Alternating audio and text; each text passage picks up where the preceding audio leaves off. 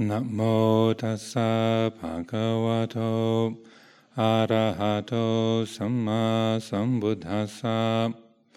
Namo tassa bhagavato arahato samma sambuddhassa. Namo tassa bhagavato arahato samma sambuddhassa. Buddhaṃ Dhammaṃ Sanghaṃ Namasami.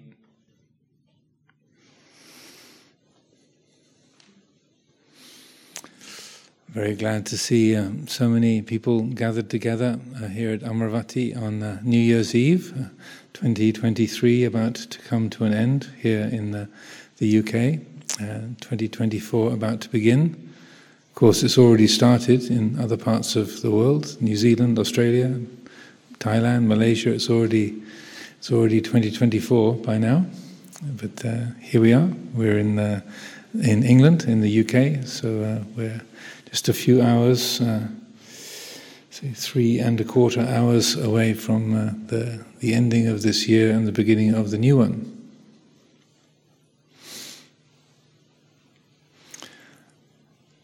Coming to the ending of a year, it's a natural juncture, a turning point, and an ideal opportunity to, as the Buddha encouraged us to let go of the past and to open our hearts to the present. Let go of the past, let go of the future, and open our hearts to the present. And this is extremely helpful, skillful advice.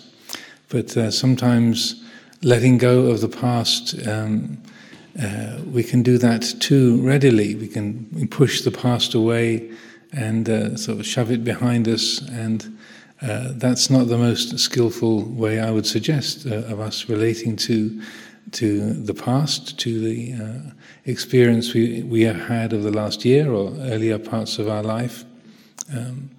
And it's because the lack of readiness of our mind to learn skillful lessons from the past that we continue to make mistakes in the future. As the philosopher George Santayana once famously put it, those who do not learn from the past are condemned to repeat it. So one of the aspects of the teaching, along with letting go of the past, is to not take that to mean rejecting or pushing away or ignoring, but instead to learn from the past, to learn from the choices that have been made, the events that have occurred in our lives, things that have happened around us, the things that we've been a part of, the choices, decisions that we have made along the way. Because as Santayana said, if we do not learn from the past, then we'll keep repeating the same mistakes, keep doing the same foolish things and causing ourselves and others difficulty over and over again. So the ending of a year, I feel it's a very, very good opportunity to look back at the past and to see what can be learnt from that. And particularly over the last year, but even before that, when we cast our attention back. So what has happened?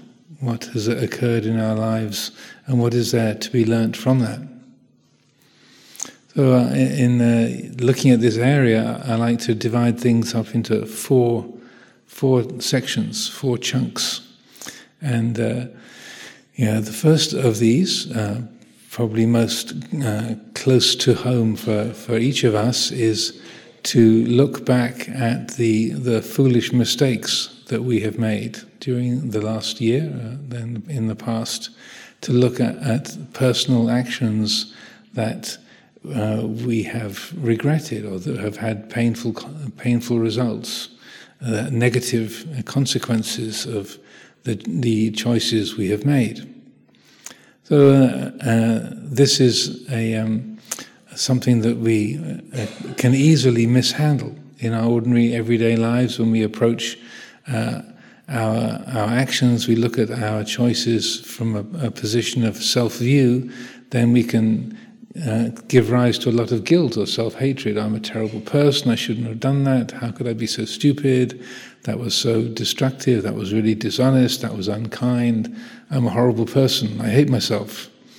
So self-view, when it takes the sort of control over that, looking at the past, then it just creates more suffering and more pain, more difficulty.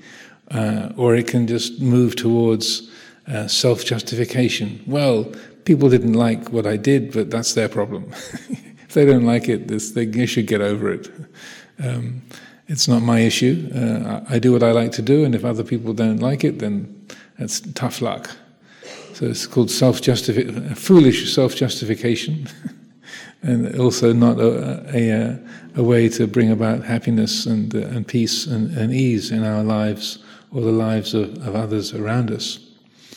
So the encouragement of the Buddha in terms of unskillful action that we ourselves have carried out over and over again, particularly in his instructions in the Vinaya for the monastic community, but it applies directly for the lay community as well.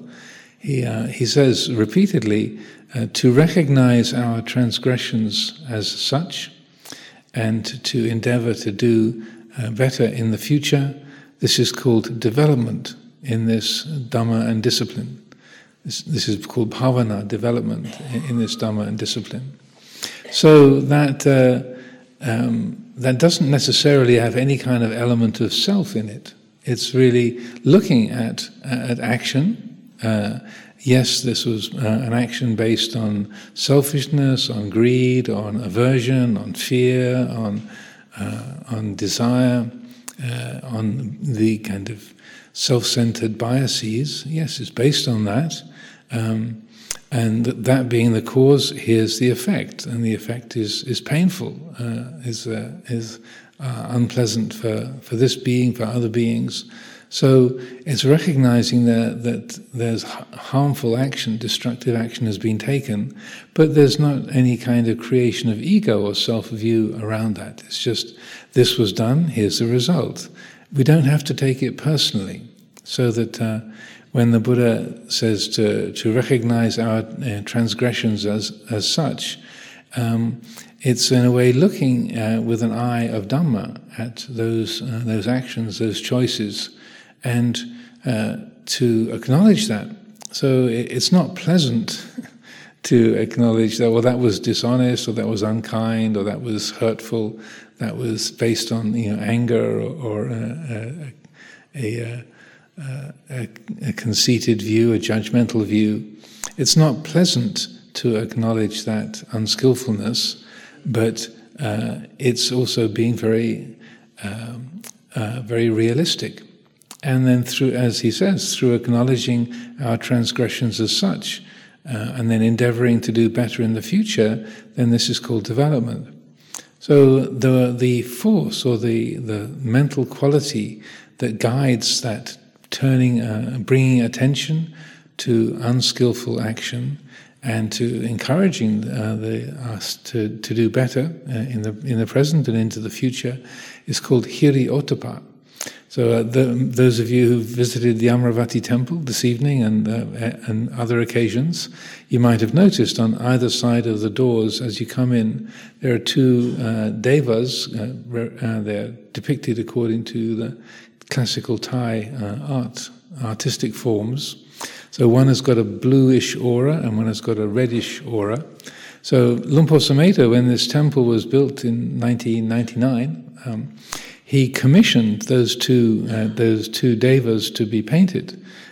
Pang Chinasai, Kun Pang, many of you might remember, very, very skilled Thai artist. Lumpur asked him, so could you do these two paintings to stand by the doors of the Amaravati temple, one representing Hiri and the other representing Ottappa? So he'd seen this in a number of temples and shrines in Thailand, and thought this was a very, very skillful symbol for us in our spiritual aspirations, that these two qualities, hiri, which is what we can call conscience or moral sensitivity, a sense of an awareness of what is wholesome, what is unwholesome, hiri, and ottappa, which is sometimes described as a wise fear of consequences.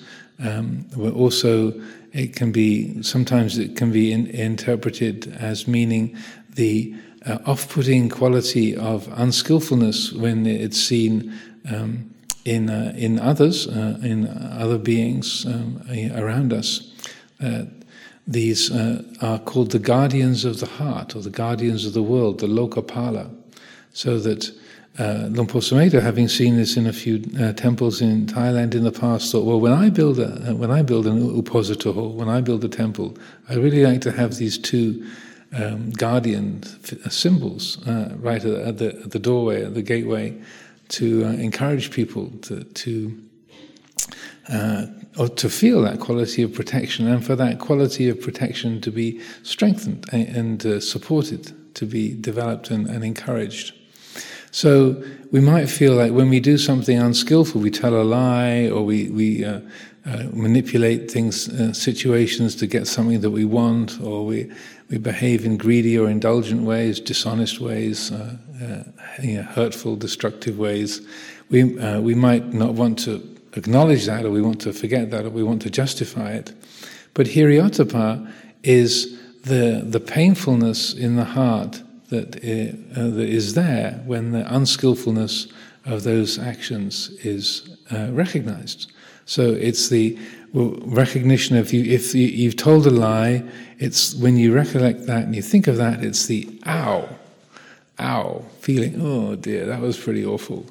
And so we might not want to feel that painful emotion, but the qualities of hiri and ottappa, they're called the guardians of the world, and they carry out that guarding by being uncomfortable. That's how they do their job. These devas outside the door are kind of friendly looking, so they are appealing in that way.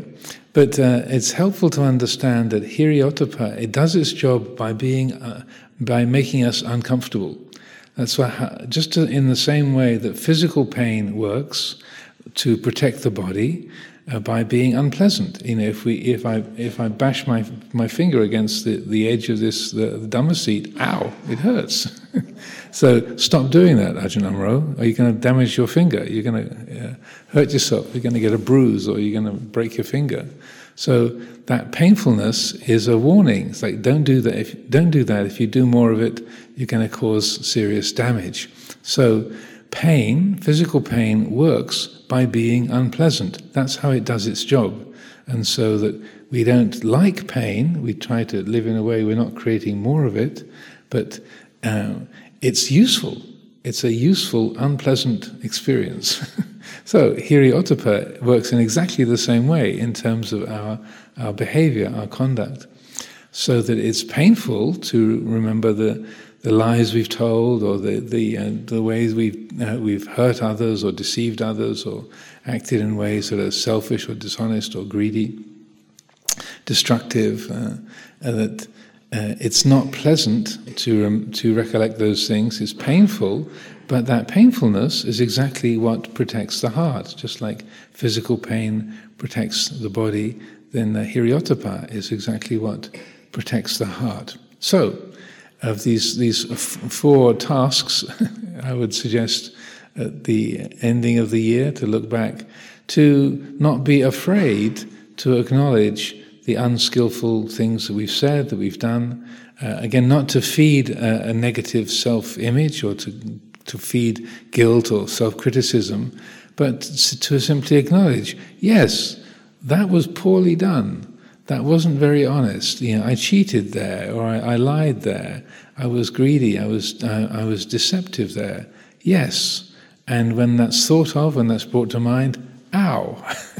And so the way that hiri-ottappa works, just like physical pain, it's non-conceptual, non-verbal. It's not just an idea. It's a direct feeling.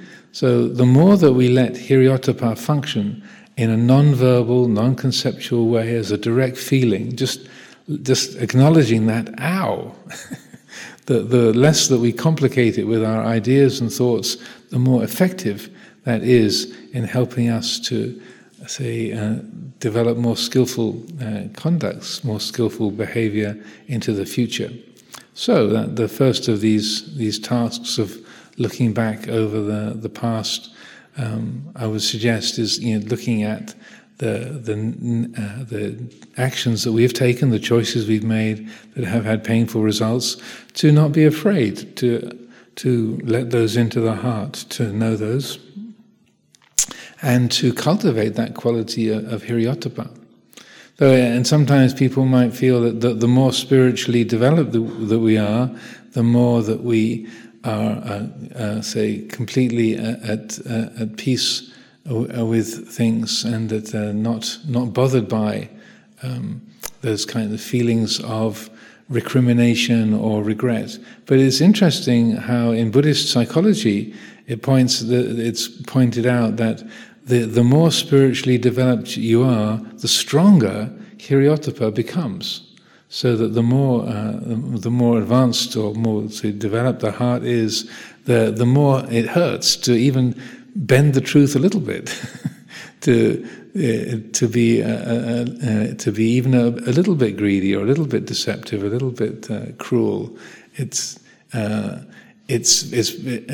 very obviously and immediately painful, and so that our heart becomes more sensitive, and so that, as it's said, that when a being is totally enlightened, when they've reached arahantship, they literally cannot engage in wrongdoing. They can't deliberately tell a lie. Like the tongue will not form an untruth. They cannot deliberately take the life of another living being. Like the hand cannot move to kill a mosquito or such like. It just won't. It won't do it. It can't. It won't act. It can't act in that way.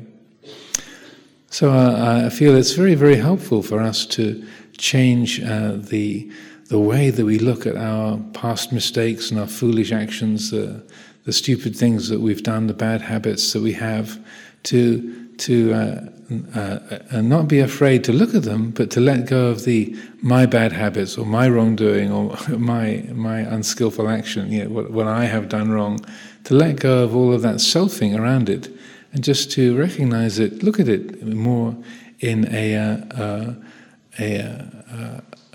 mode of the patterns of nature. This was done. This was the result. Ow!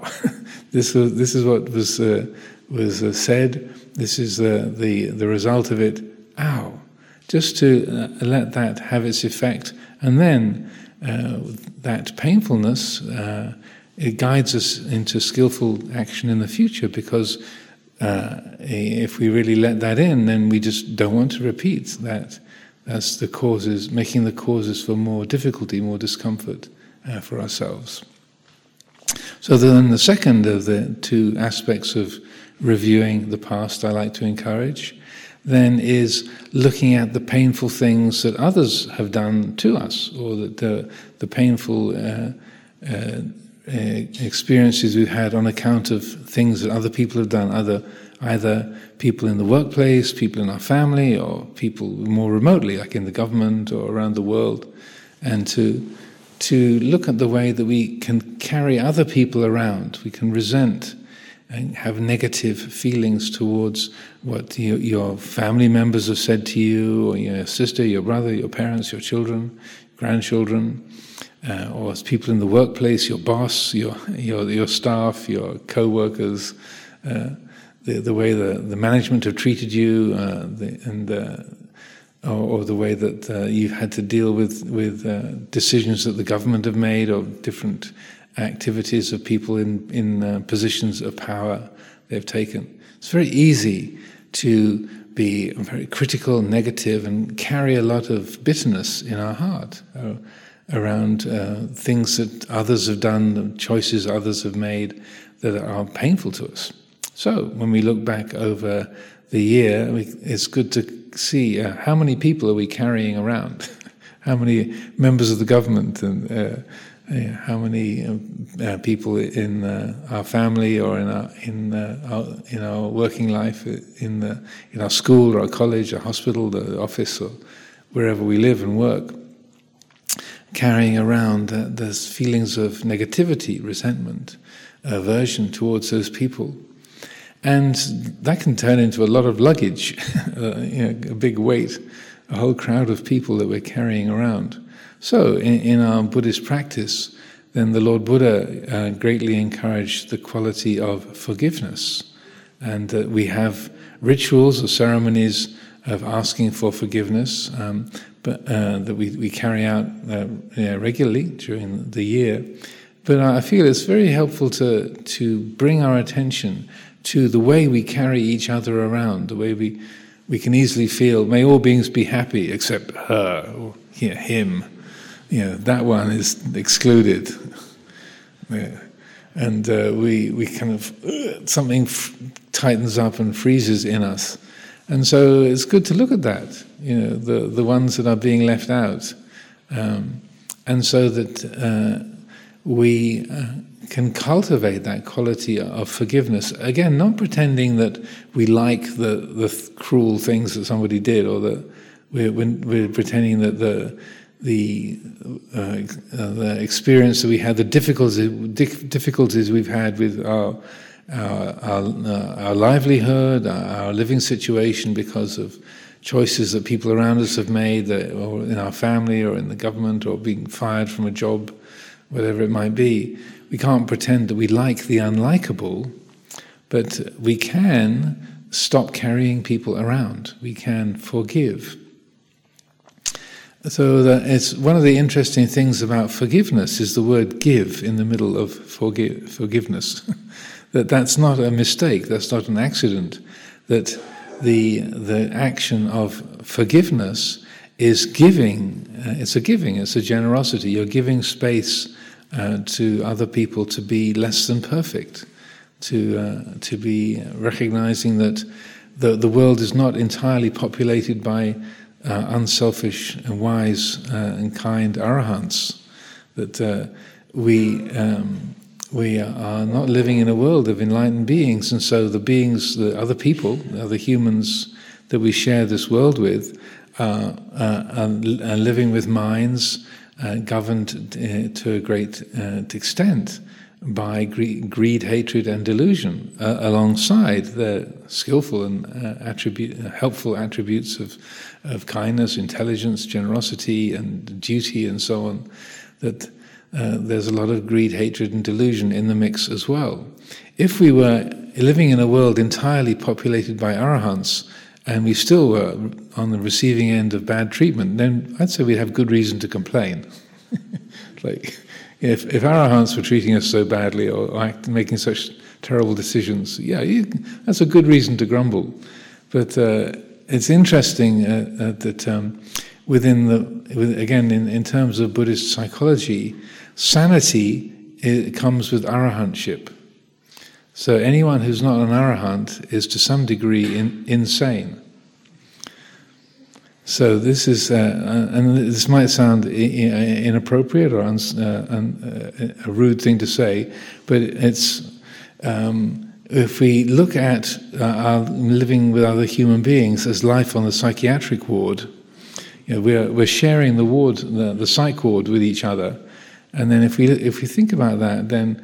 And we look around, see how we relate to each other on the street, on the road, in the workplace, think, well, actually, I think we do rather well, considering we're all insane, and that we have varying degrees of insanity guiding our actions and our choices.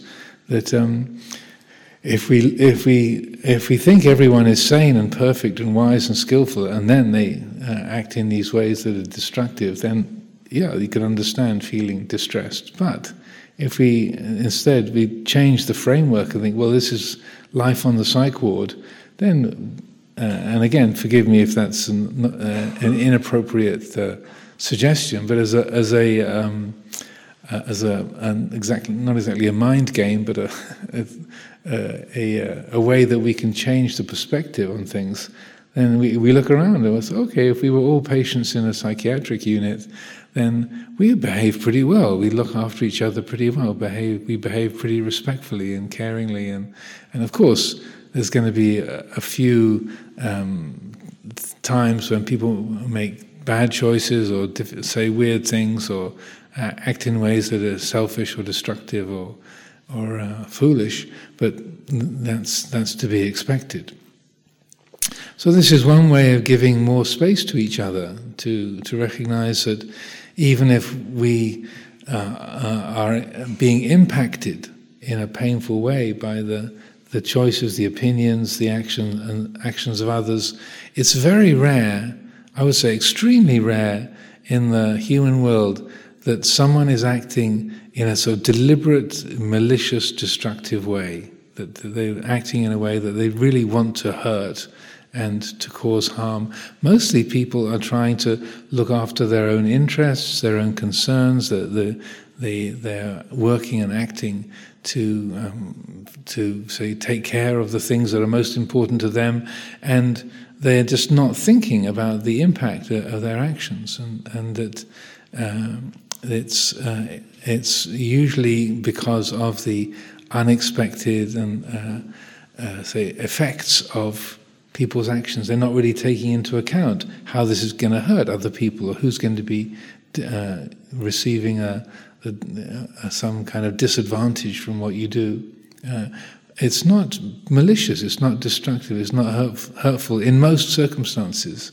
I would say it's very rare that people are acting in what we would call an evil way. So it can be, I also acknowledge, just speaking in these ways, it can be challenging, and people can feel, well, you don't know what he did to me, Ajahn. That was really malicious and terrible. And so, sometimes it can be that way, can feel that way. But in terms of applying the Buddha's teaching and the Buddha's practice in our lives, then it's, I would suggest that if we do look at things in terms of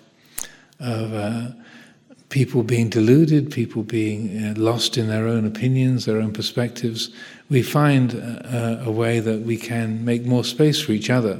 As Luang Por Chah, in one of his Dhamma talks, said how you can be walking along the street and somebody starts shouting at you and insulting you, and you get really angry and upset. Like, how can that guy talk to me like that? That's really rude. That's appalling. How disgusting. How disrespectful. How can he say those things? And you're carrying around this resentment, this grudge, and then a little later in the day you meet up with someone else and you tell them about this, being insulted, being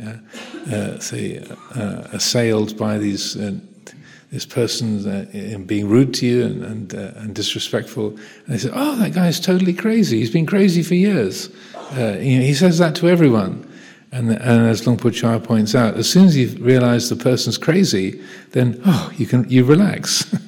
That it wasn't personal. So I'm sort of extending that comment of Luang Por Chah's to say, well, if we look at each other and recognise that our actions can be guided by greed, by hatred, by delusion, and we make a bit more space for each other, not expecting everyone to be perfect and wise and unselfish and kind and honest at all times, then we're not saying we like that or that's a good thing, but we make a bit more space for each other in that way. So forgiveness doesn't mean that we forget. So we might have that expression, forgive and forget. I would say forgive, but don't forget. We are aided by paying attention and learning from what happens.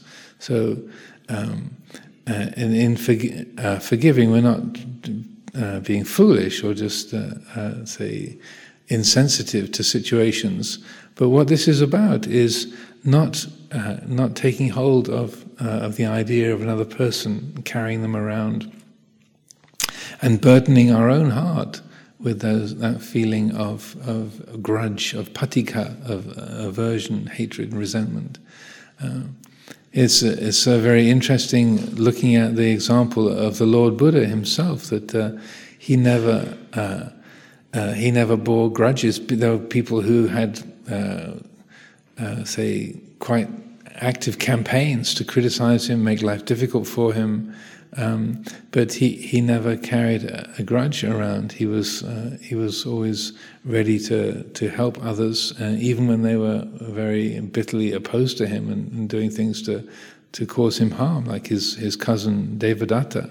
The Buddha bore no grudge or negativity towards Devadatta. He was trying to help him as much as he could, but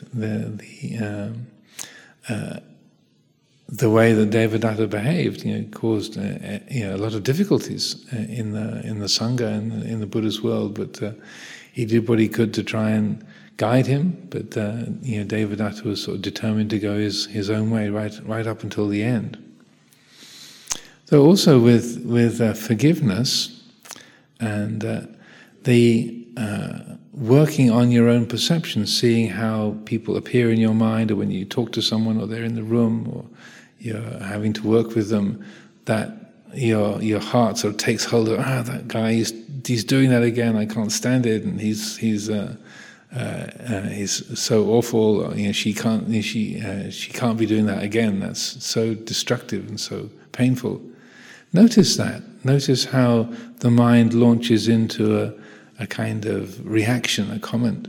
Notice that, feel that, and that's the moment to forgive. That's the moment to notice your mind's reactions and to ask yourself, do I have to hold on to this person in this way? Do I have to carry this person around? Does this need to be sustained, or does this attitude need to be believed in? And just by asking that kind of a question, establishing the mindfulness of the mood, the attitude in that way, then notice how there's a little bit more space, even in just asking that question.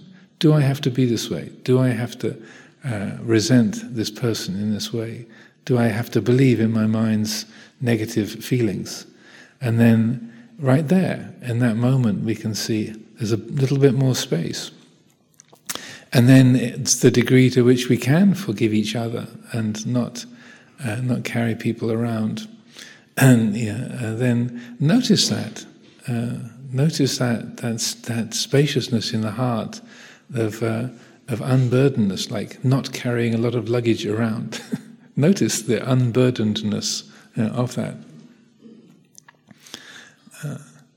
I remember some time ago I was talking with one of the members of the community here, and I'm not trying to make any claims or boasts about myself, but in this dialogue, in this conversation we were having, in the dialogue, I made the comment that I never feel disappointed by anybody.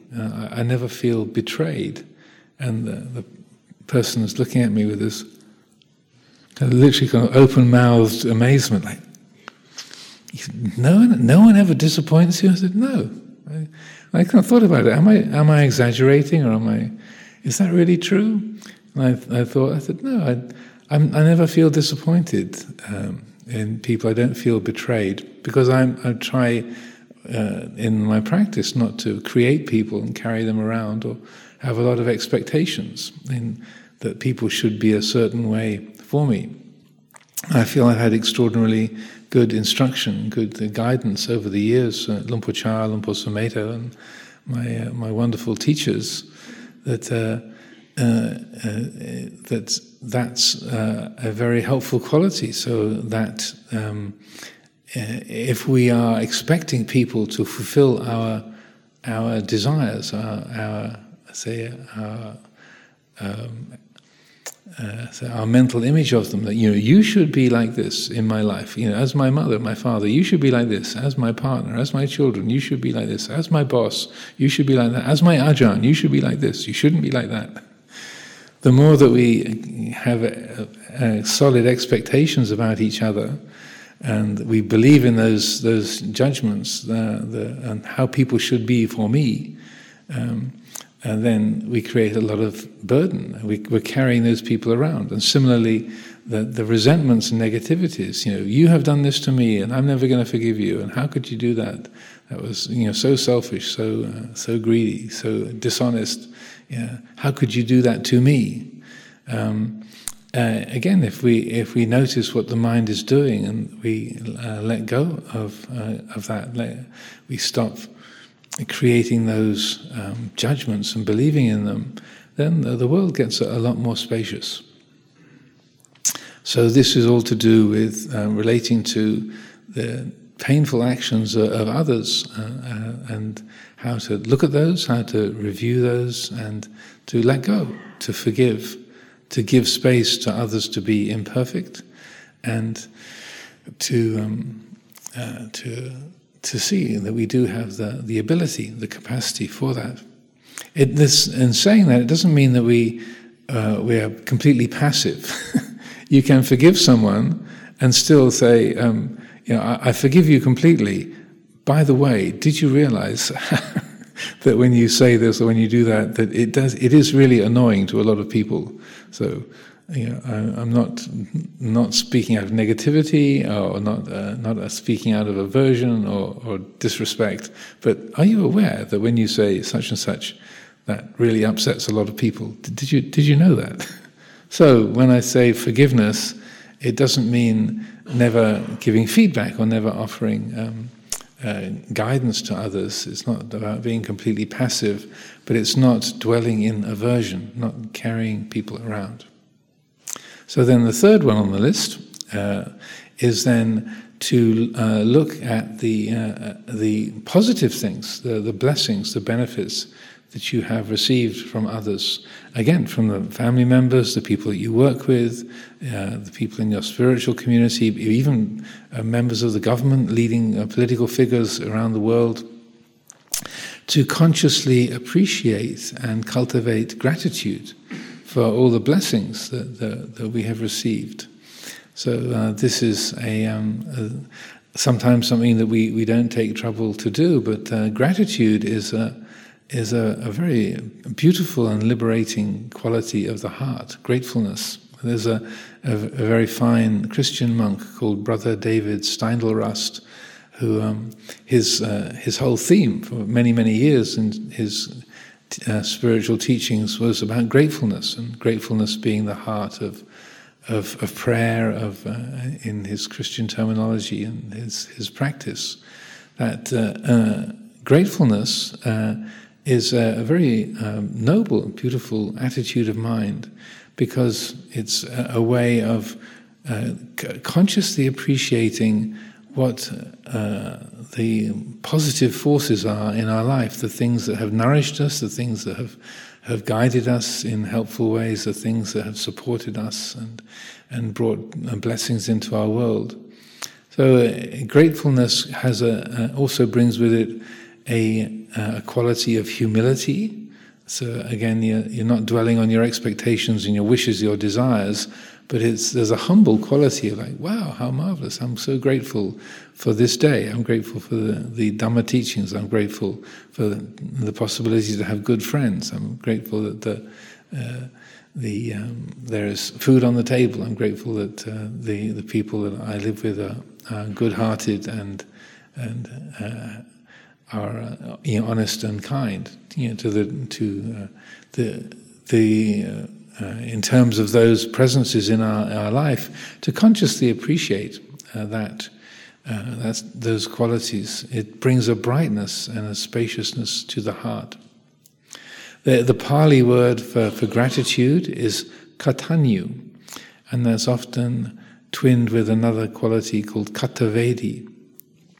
So these are often translated or described as katanyu is gratefulness, or a quality of appreciation, gratitude for what has been done, what we have received, gratitude for our teachers, gratitude to our parents, gratitude for the blessings of life. And then katavedi is often described as then the response that is made when we appreciate what's been given to us, what we've received. Then katavedi is what you do in response. But I was having a conversation a few months ago with Ajahn Siripanyo, and he'd been looking at the etymology, the origins, the sources of those two words, and which I found very, very interesting. He said that katanyuta, gratitude, where it comes from is anyu is from anya, meaning knowledge, and kata is from the verb to do or to make. So it's the acknowledgement of what has been done. So gratitude is acknowledging what's been done for you, is the gratitude part. And then katavedi, the vedi of katavedi comes from the feeling. So the first part, the katanyu, is kind of knowing what's been done more as the idea, the recollection. And then katavedi is the feeling, the vedana, the sensation, what arises in the heart when you appreciate how much has been given to you by your parents, by your teachers, by the world, from the beings and the living system around us. Then that the feeling of that, then what arises is what to do in response, how to say repay, not to repay in terms of a debt, but rather what comes forth, what arises within us because of that feeling of how blessed we've been and what we've received. So when we look at gratitude or this area from a position of self-view and ego, then it can feel like we're in debt, that we've received so much, therefore we should repay the debt, or that we owe something to our parents or to society or to the sangha, and that it's a feeling of a burden can come from that, a debt that should be repaid. But I feel it's much more skillful, like these other qualities, to see how they function most effectively, free of self-view. So it's not like I am grateful that I have got this from you, so I am grateful to you. I owe you some response that will repay what you have given to me, which is casting things in terms of self and other, and those kind of ego-centered habits. We don't need to think that way, but rather, this is what has been done. This is the feeling of having received those blessings, and here it is. It doesn't have to be taken personally. It doesn't have to be seen in an ego-centered way, a self-centered way, but rather how nature works. This is what has been done. Here is the cause. Here is the effect. Yes, and then the katavedi, that is the natural responsivity, how the heart responds with generosity, with kindness, with wanting to act in ways that resonate or say are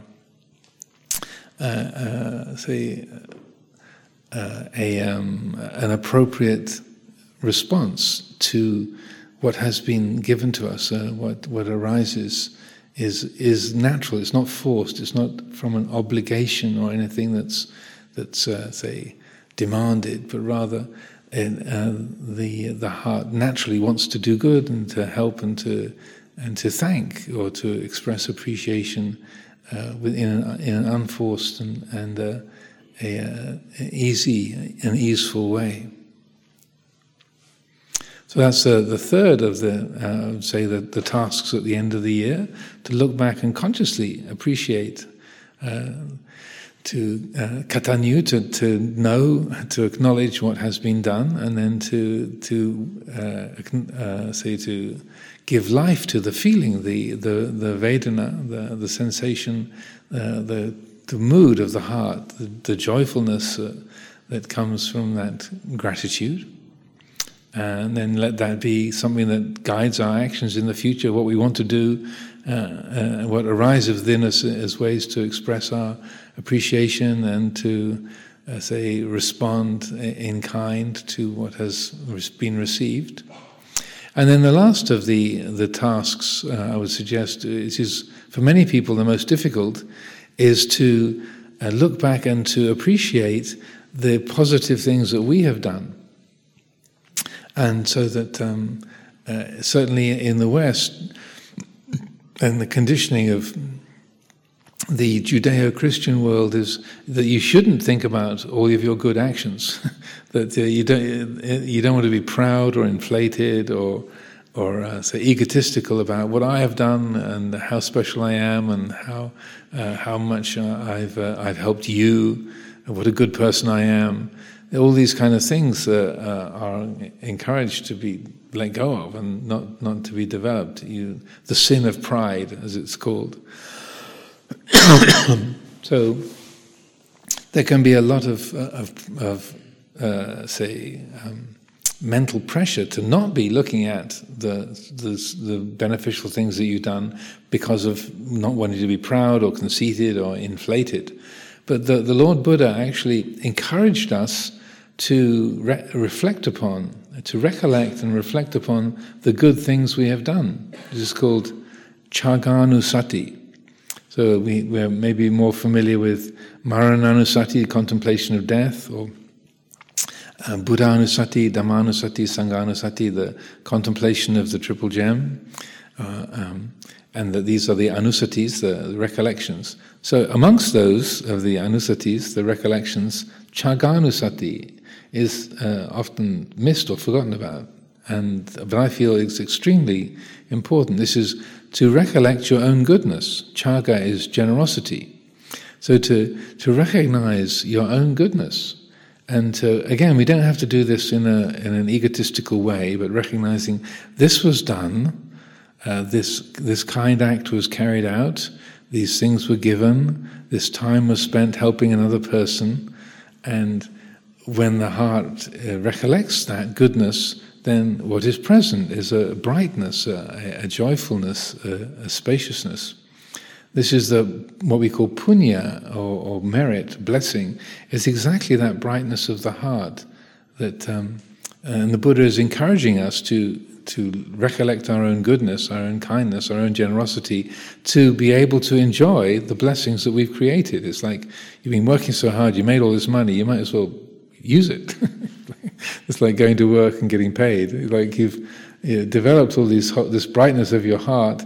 Don't just let it be banked away and locked up inside, but let it shine. Let that goodness be appreciated. And so, for many of us, this is really difficult to do. That we are so inclined towards self-criticism, or not wanting to dwell on our own actions, or not wanting to be inflated or conceited. We go, oh no, it was nothing. Or oh no, I was only helping you because I felt I had to, or that it was I felt guilty for having so much money, so I started giving it away, and we kind of put ourselves down or belittle those kindly actions and generous activities.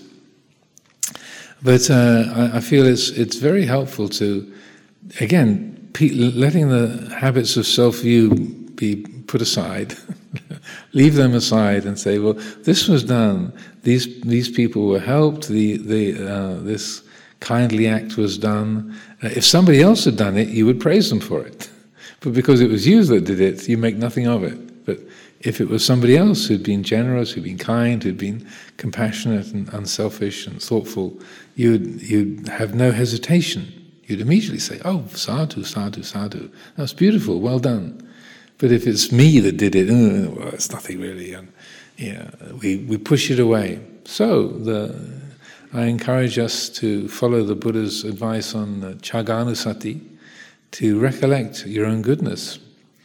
There's a very interesting little teaching where, and it seems as though before what the Buddha says is recorded, it seems as though one of the Sangha members has said something like punya bun, in Thai language bun, is unimportant, is insignificant. Wisdom is the real thing. That's mindfulness and wisdom. Satipanya is the real thing.